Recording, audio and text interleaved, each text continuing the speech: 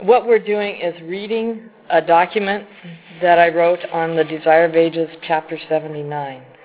And what I tried to do was to understand this chapter, and I went as slowly as I needed to do that. And the result is this document. So we're reading that and discussing it paragraph by paragraph. I'm going to begin with the paragraph on page 12, pages 761 to 762 of the Desire of Ages. But even as a sinner, man was in a different position from that of Satan. Lucifer in heaven had sinned in the light of God's glory. To him, as to no other created being, was given a revelation of God's love. Understanding the character of God, knowing his goodness, Satan chose to follow his own selfish, independent will. This choice was final. There was no more that God could do to save him. But man was deceived. His mind was darkened by Satan's sophistry. The height and depth of the love of God he did not know. For him there was hope in the knowledge of God's love. By beholding his character, he might be drawn back to God.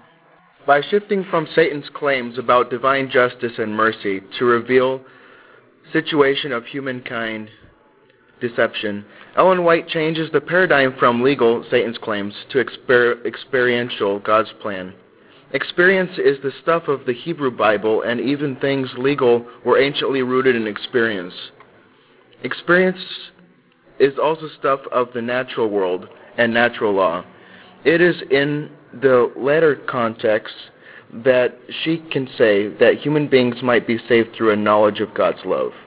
To argue that, because human experience differed from Satan's experience, the outcome is therefore different, is to set the issues in the context of cause and effect, descriptive relationships, rather than the legal prescriptive relationships.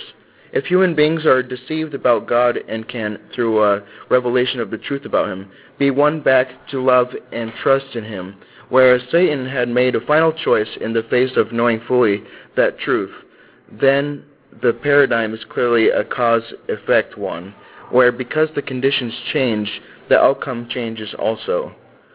Thus, without using these terms, Ellen White shows that Satan's claims came from his legal paradigm, while God's claims operate within a descriptive paradigm. Any questions or comments? Can you explain the relationship between cause and effect here, and your idea about that? Cause and effect means if I'm going a certain direction downward, and the cause is that I'm going farther away from God, and then the effect is going to be the loss of life, closeness, trust. There's a whole list of effects. If I turn around and start coming back the other direction, being drawn by the love of God, the net effect is going to be life and closeness to God and trust and love and all those things. So that when we talk about a change that can take place in a person's mind about God, we are talking descriptive rather than legal. Any other questions or comments? Okay, let's move on, and Alex, you can read. Through Jesus, God's mercy was manifested to men, but mercy does not set aside justice. The law reveals the attributes of God's character, and not a jot or tittle of it could be changed to meet man in his fallen condition. God did not change his law, but he sacrificed himself in Christ for man's redemption. God was in Christ, reconciling the world unto himself. 2 Corinthians 5:19. This is further clarified in this paragraph. If the divine law were a legal entity, it could be changed. In legal systems, laws are changed all the time because they operate through enforcement, where the use of law is controlled by external powers through some use of force, and then those same powers can change those laws. Even in the Persian Empire, where the king was made unalterable decrees could be established to offset these decrees. But if the law of God is moral, and thus is built upon non-force, descriptive principles of how things work, in cause and effect relationships that are eternal, then such laws cannot be changed. Without force being an ingredient in law, the only way it can operate is through its inevitable and inherent consequences, cause and effect. Do you know what inevitable means? Unavoidable. Unavoidable. And that's as close to natural law of cause and effect as you can get. It's inevitability. It means it comes directly out of the thing that causes it, and there's no way to stop it. Which, coming back to what was read earlier that you raised a question about, Alex, that when a person goes the wrong way, away from God, they suffer inevitable consequences unless God, knowing that they could turn around, suspends those consequences. God has the power to suspend those consequences, those immediate consequences, giving them time to make that decision. But once that decision is made, God isn't going to force himself on that person, thus giving them life. It's the way I see it. So we're dealing with inevitability, real cause and effect relationships. The law requires righteousness, a righteous life, a perfect character, and man has not to give. He cannot meet the claims of God's holy law. But Christ, coming to the earth as man, lived a holy life and developed a perfect character. These he offers as a free gift to all who receive them. His life stands for the life of men. Thus they have remission of sins that are past through the forbearance of God. More than this, Christ imbues men with the attributes of God. He builds up the human character after the similitude of the divine character, a goodly fabric of spiritual strength and beauty. Thus the very righteousness of the law is fulfilled in the believer in Christ. God can be just and the justifier of him which believeth in Jesus. Romans 3:26. See page 11 above. Jesus' offer of a perfect life is not a legal transaction. It is real and experiential.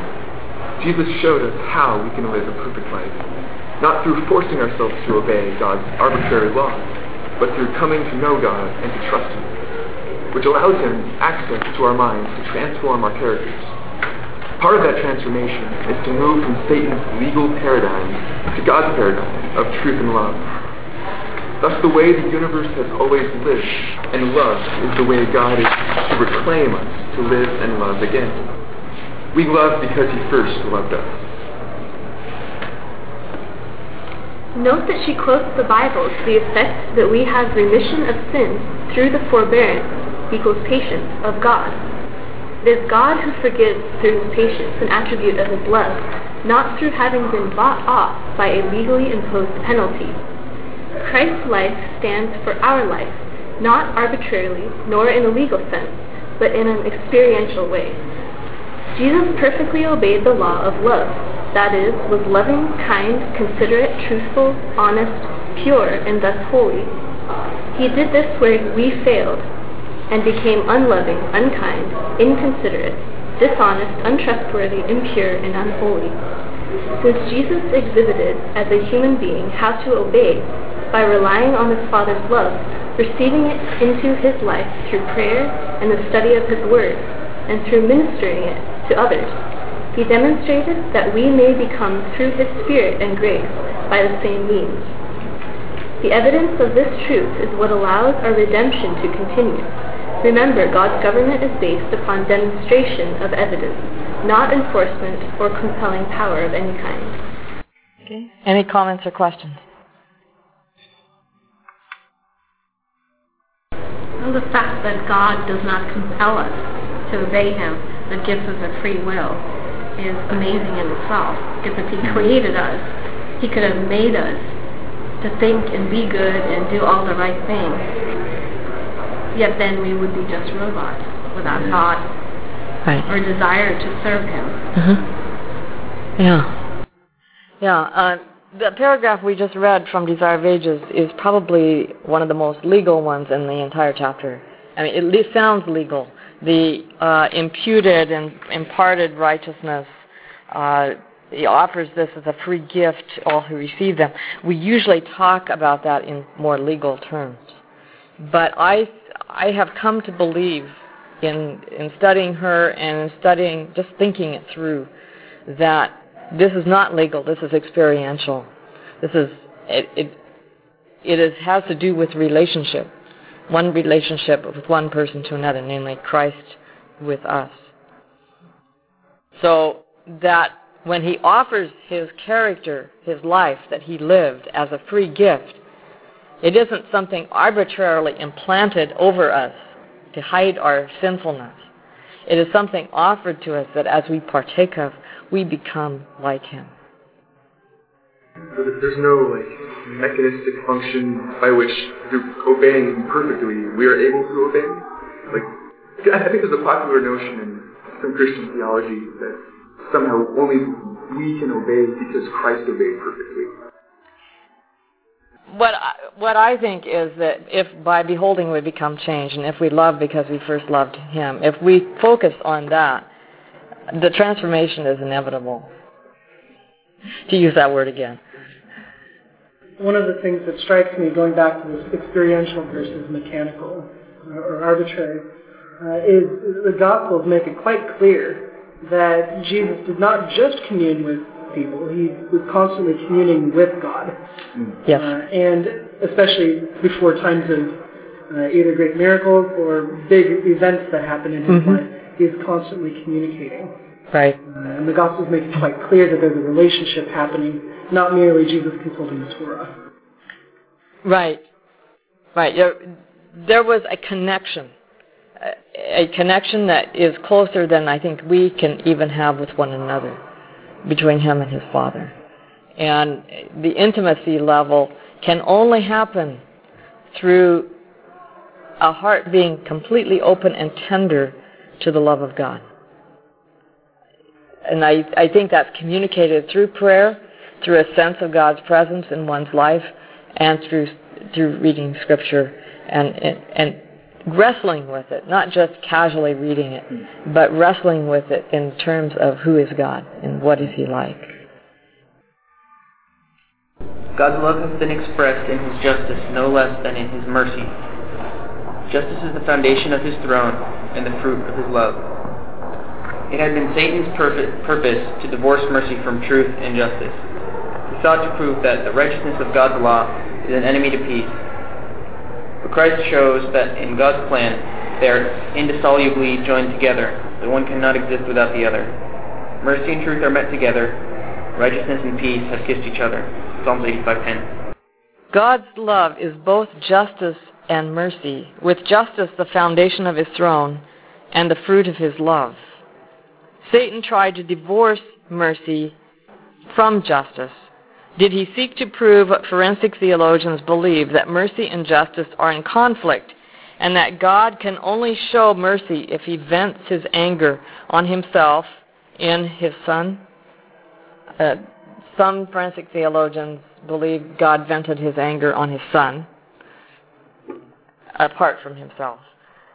Stott is the one who believes that God vented his anger on himself, which sounds terribly masochistic to me, but she goes on to say, not that Christ's death made a reconciliation between God's justice and mercy, but rather that his death proved what was already true.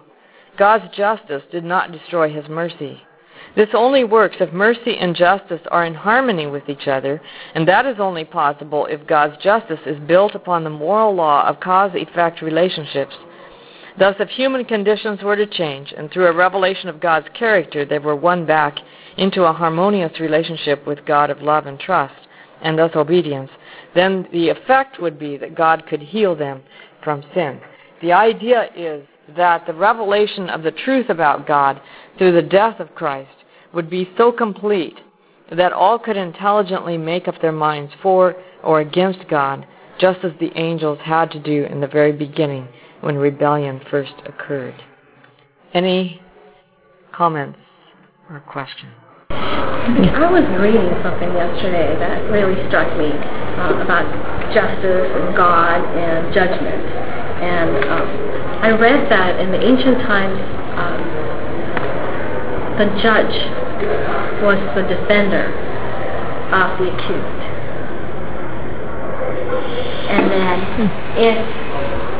and sometimes he would have an advocate for the defender. So God is our defender, Christ is our advocate, and Satan is our accuser. And it just amazed me that God's on our side all the time. I mean, we're not standing in judgment before God for all the wrong things we've done, but we're there because Satan's accusing us. And that changes how we look at things. Yeah, that's very good. And that ancient view really comes out of more of probably a tribal setting, where you have the city gate as the court. Once you hit Babylon with its higher levels of legal systems, you don't have that anymore. But in the ancient courts of the cities, I think that was probably much truer. That's very, very good. And I think that when we split justice from mercy, we then have God looking kind of schizophrenic, with one side of him wanting to love and forgive us and the other side wanting to whack us. And they have to somehow be reconciled. And to me, having studied that book that I referred to some time back of Two Minds, where we actually, according to one psychiatrist, we have two separate brains that don't always agree within ourselves. That's a fracture because of sin that has happened to us.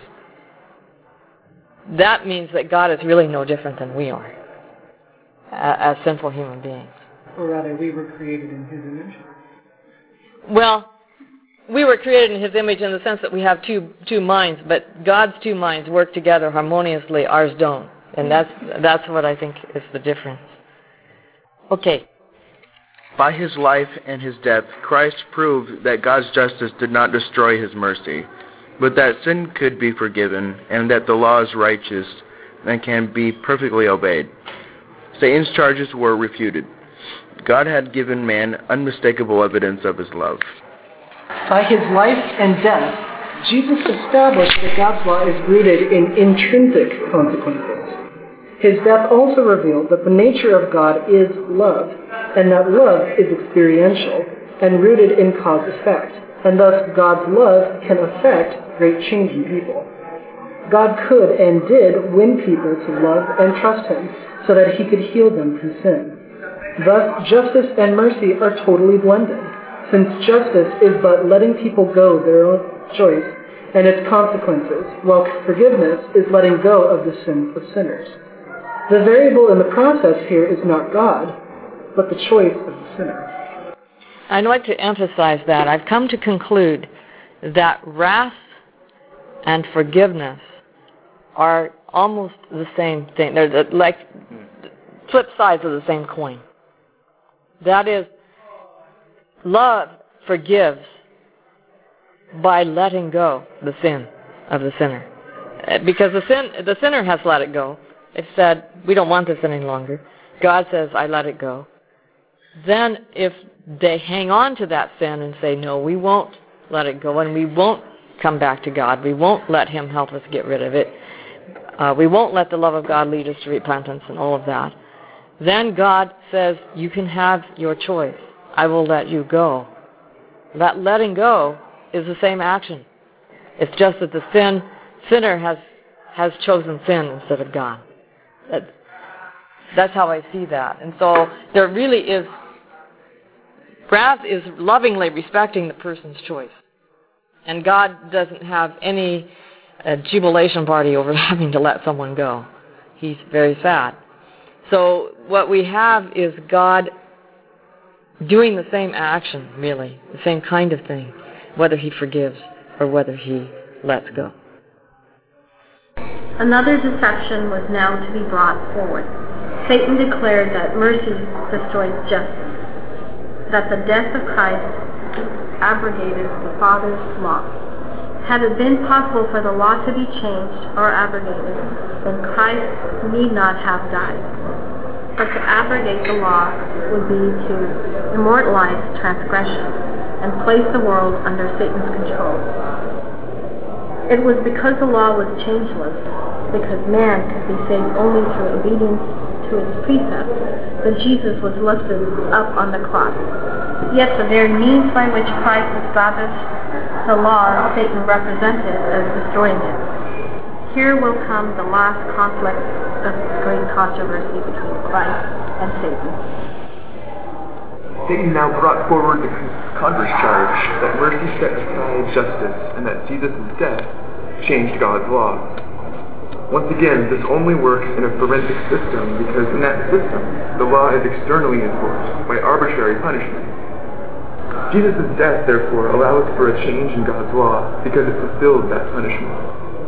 By contrast, in the non-legal system of divine love, Jesus' death is the pivotal experience, only demonstrates the truth about the way God's nature and government work, and actually shows that to live out of harmony with divine love is death. In this construct, his death does not change anything except human hearts, who are won back to God by seeing the truth about him. Because Jesus' death shows that death is the inevitable consequence of sin. The law of love is vindicated and shown to be irrevocable and unchanging. But in a legal construct, God struggles between justice and mercy and wrestles with whether sinners should be punished with death or forgiven. The atonement in this construct reconciles God's justice and mercy and thus affects a change in God's way of dealing with sinners. Though theologians do not state this necessarily, the atonement affects a change in God's character. And if God's character can be changed, surely so could his law. So what I'm trying to argue here is that what she is suggesting is that Satan's construct, which I believe is all of force and compelling power, which the legal system is a part of, because the legal system uses enforcement.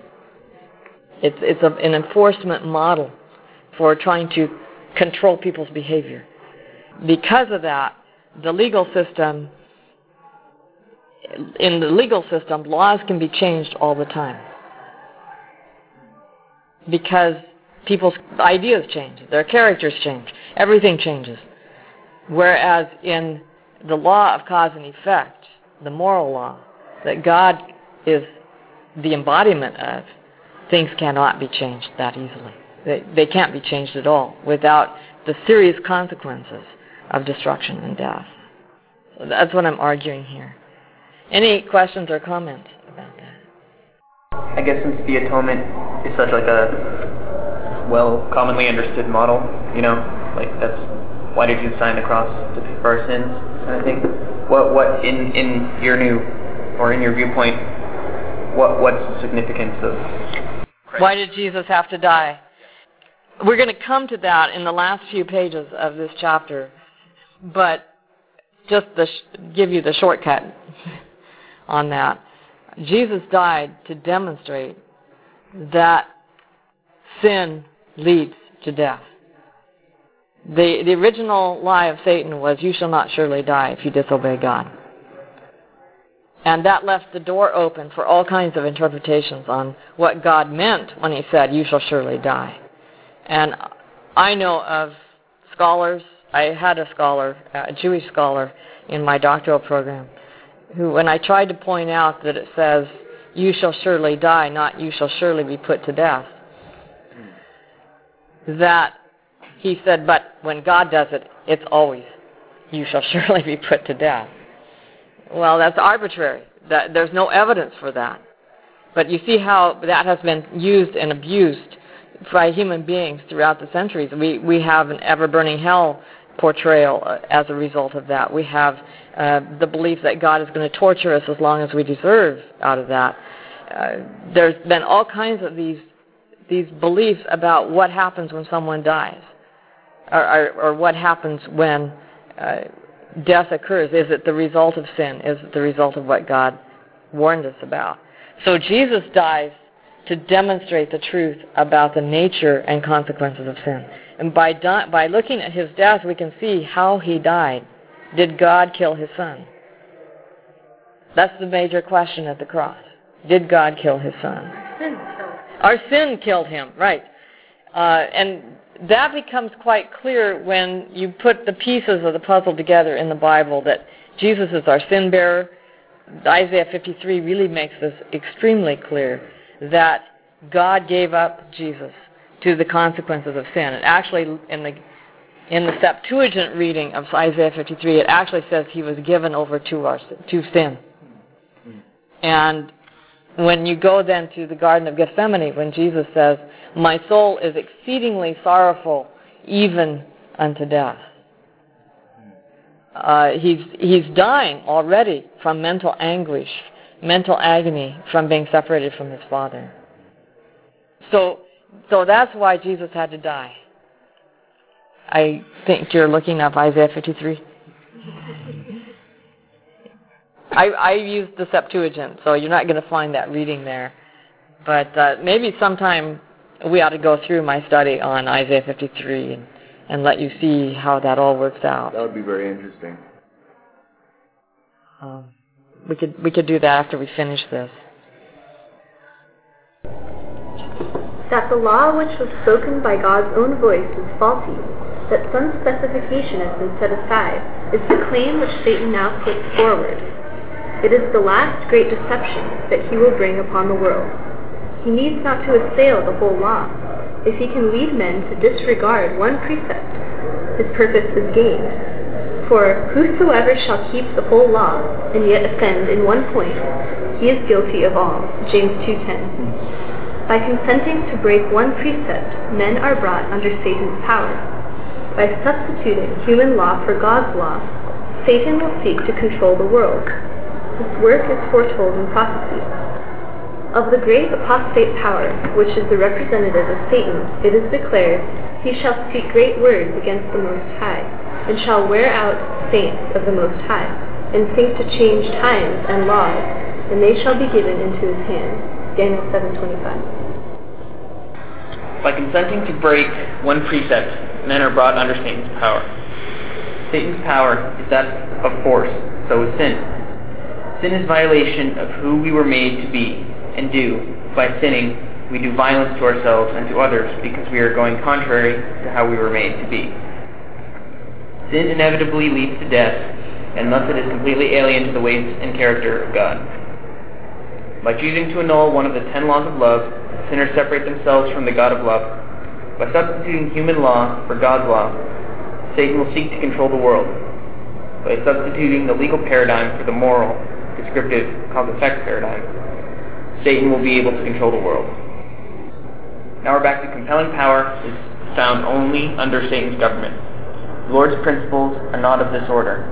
His authority rests upon goodness, mercy, and love, and the presentation of these principles is the means to be used. God's government is moral, and truth and love are to be prevailing power. Okay, any comments or questions? That's Ellen White's position? Yes, that's at the beginning of this chapter. Yes, you've heard me quote it.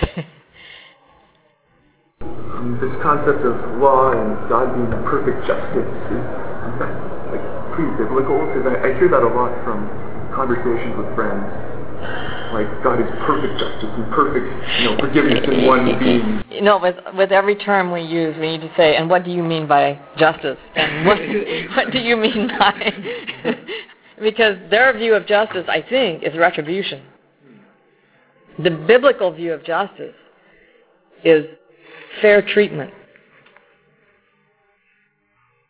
That's its primary view. Justice, I don't know if justice is ever connected to retribution. It may be, and that's something I have to study out. But its primary meaning in the Old Testament, for example, the judges of Israel were saviors. They delivered Israel from their enemies. And so you have this perception, like you were mentioning with the judge in the ancient court. The judge in the ancient court is the savior. He's the rescuer. He's the one who rescues the downtrodden, the victimized from their oppressors. So Yeah, I think when they talk about justice, they're talking about something completely different than what we're talking about here. So, yes? It's also interesting to read the sentence that says, by consenting to break one precept, men are brought under Satan's power. So we don't need to break God's law. I mean, just one. Just one, or just a small part of one. Because when we do, we violate ourselves. We destroy something of ourselves. And once we indulge in violence, we're under Satan's dominion. And yet the Bible says we're all sinners and fall short of the glory of God. Right. We all are under compelling power to a certain degree, and you find that out very quickly when you work for someone who uses compelling power. You tend to surrender very quickly and say, yes, sir, whatever you say, sir, and so on. And that's when you find out we have this almost inherent weakness for lining up when force is used in any way, or when it's arbitrary. We tend to have an inherent weakness to be arbitrary, and that's why so many people are victims of abuse in our world, because we just have this weakness to go for it. We can't stand up against it. I like in Romans 6 when it talks about slavery to God or slavery to sin. Mm-hmm. I like that you can't be on the fence. You have to be on one side or the other. Mm-hmm. So that's very interesting. And that chapter, that's Romans 6. Yeah. That chapter ends with the wages of sin are death. Yeah. The gift of God is eternal life. And you have this cause-effect relationship all the way through that chapter. If you sow to the lower nature, you reap the consequences. You reap the harvest. So you have this constant cause and effect going on. Okay. It is not surprising that the commandment Satan attacks is the one portion of the Decalogue that is the most descriptive in nature and forms its core because it contains the divine insignia of God as the creator of all. The Sabbath clearly belongs to descriptive law because it is wholly commemorative, and I get that from Patriarchs and Prophets, page 48, and stands as a memorial in time of God's work as creator and redeemer. Just as God created the natural world to operate on descriptive laws, so his very nature operates by such law, and natural law is but a limited illustration of God's moral laws. Furthermore, the Sabbath commandment is at its heart a law of freedom and equal rights, something to be extended to all creation. Thus it is descriptive time, hailing these two principles as the foundation of God's system of governance and highlighting the fact that God is not a God of force. Okay, pause. Any questions, comments? You know that some believe that the Sabbath was given as an arbitrary test of our obedience. That term has been used to apply to the Sabbath. And to many people it seems that way. I mean, 1 day out of 7, why that 1 day? It seems arbitrary. There doesn't seem to be a reason for it. But if it is wholly commemorative, is it arbitrary to celebrate the 4th of July? So celebrating the 4th of July is something we do because of the meaning behind it. Although I used to often ask my students when I taught this, that I would say, how many of you celebrated the 4th of July? And they all raised their hands. And how many of you celebrated Independence Day? No hands, or maybe 2 hands. You know, we do our celebration, but we forget what the meaning is of the day. And I think that's what's happened to Seventh-day Adventists around the world with the Sabbath. It has become just a day to worship God, to go to church. But we've separated it from its meaning. And when we do that, we're in danger of losing it. The meaning being the memorial of God's work as creator, which brings us right back to descriptive law. So if what the essence of God is creator, means, first of all, he's the life giver, not the destroyer. Sabbath has nothing to do with destruction. It has everything to do with the way Jesus kept it, the way the Bible teaches it. It has everything to do with restoration.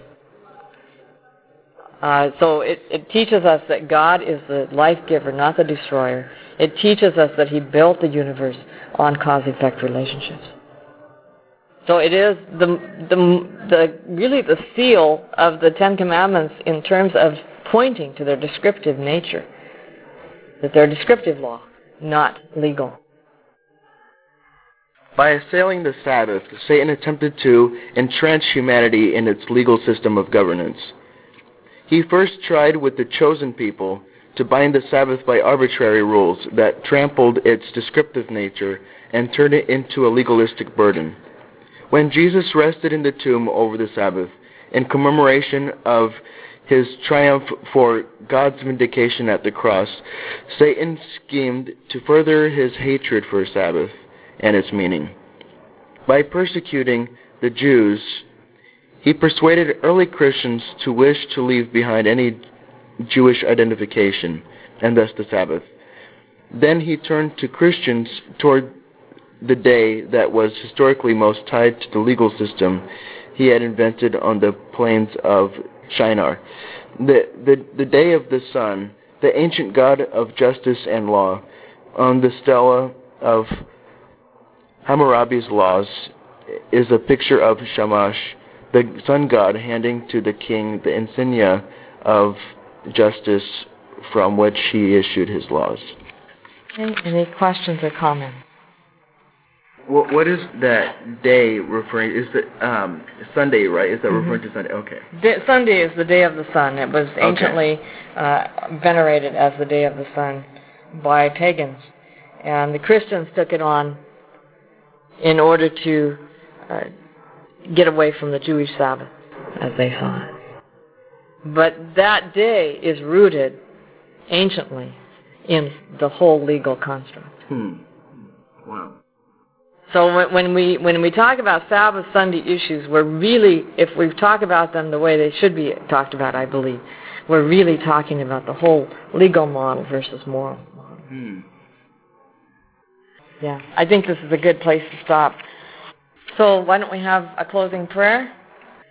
Father in heaven, we thank you that when we look at your ways, we see harmony, coherence, and more than that, the heart of your love. That you never change, that you are always constantly loving us, and that everything you do harmonizes with that love, including your justice. We ask that we may see this more clearly, and in our lives we may stop abusing ourselves by violating the way you created us to be. May we grow in our understanding of you. In Jesus' name, amen.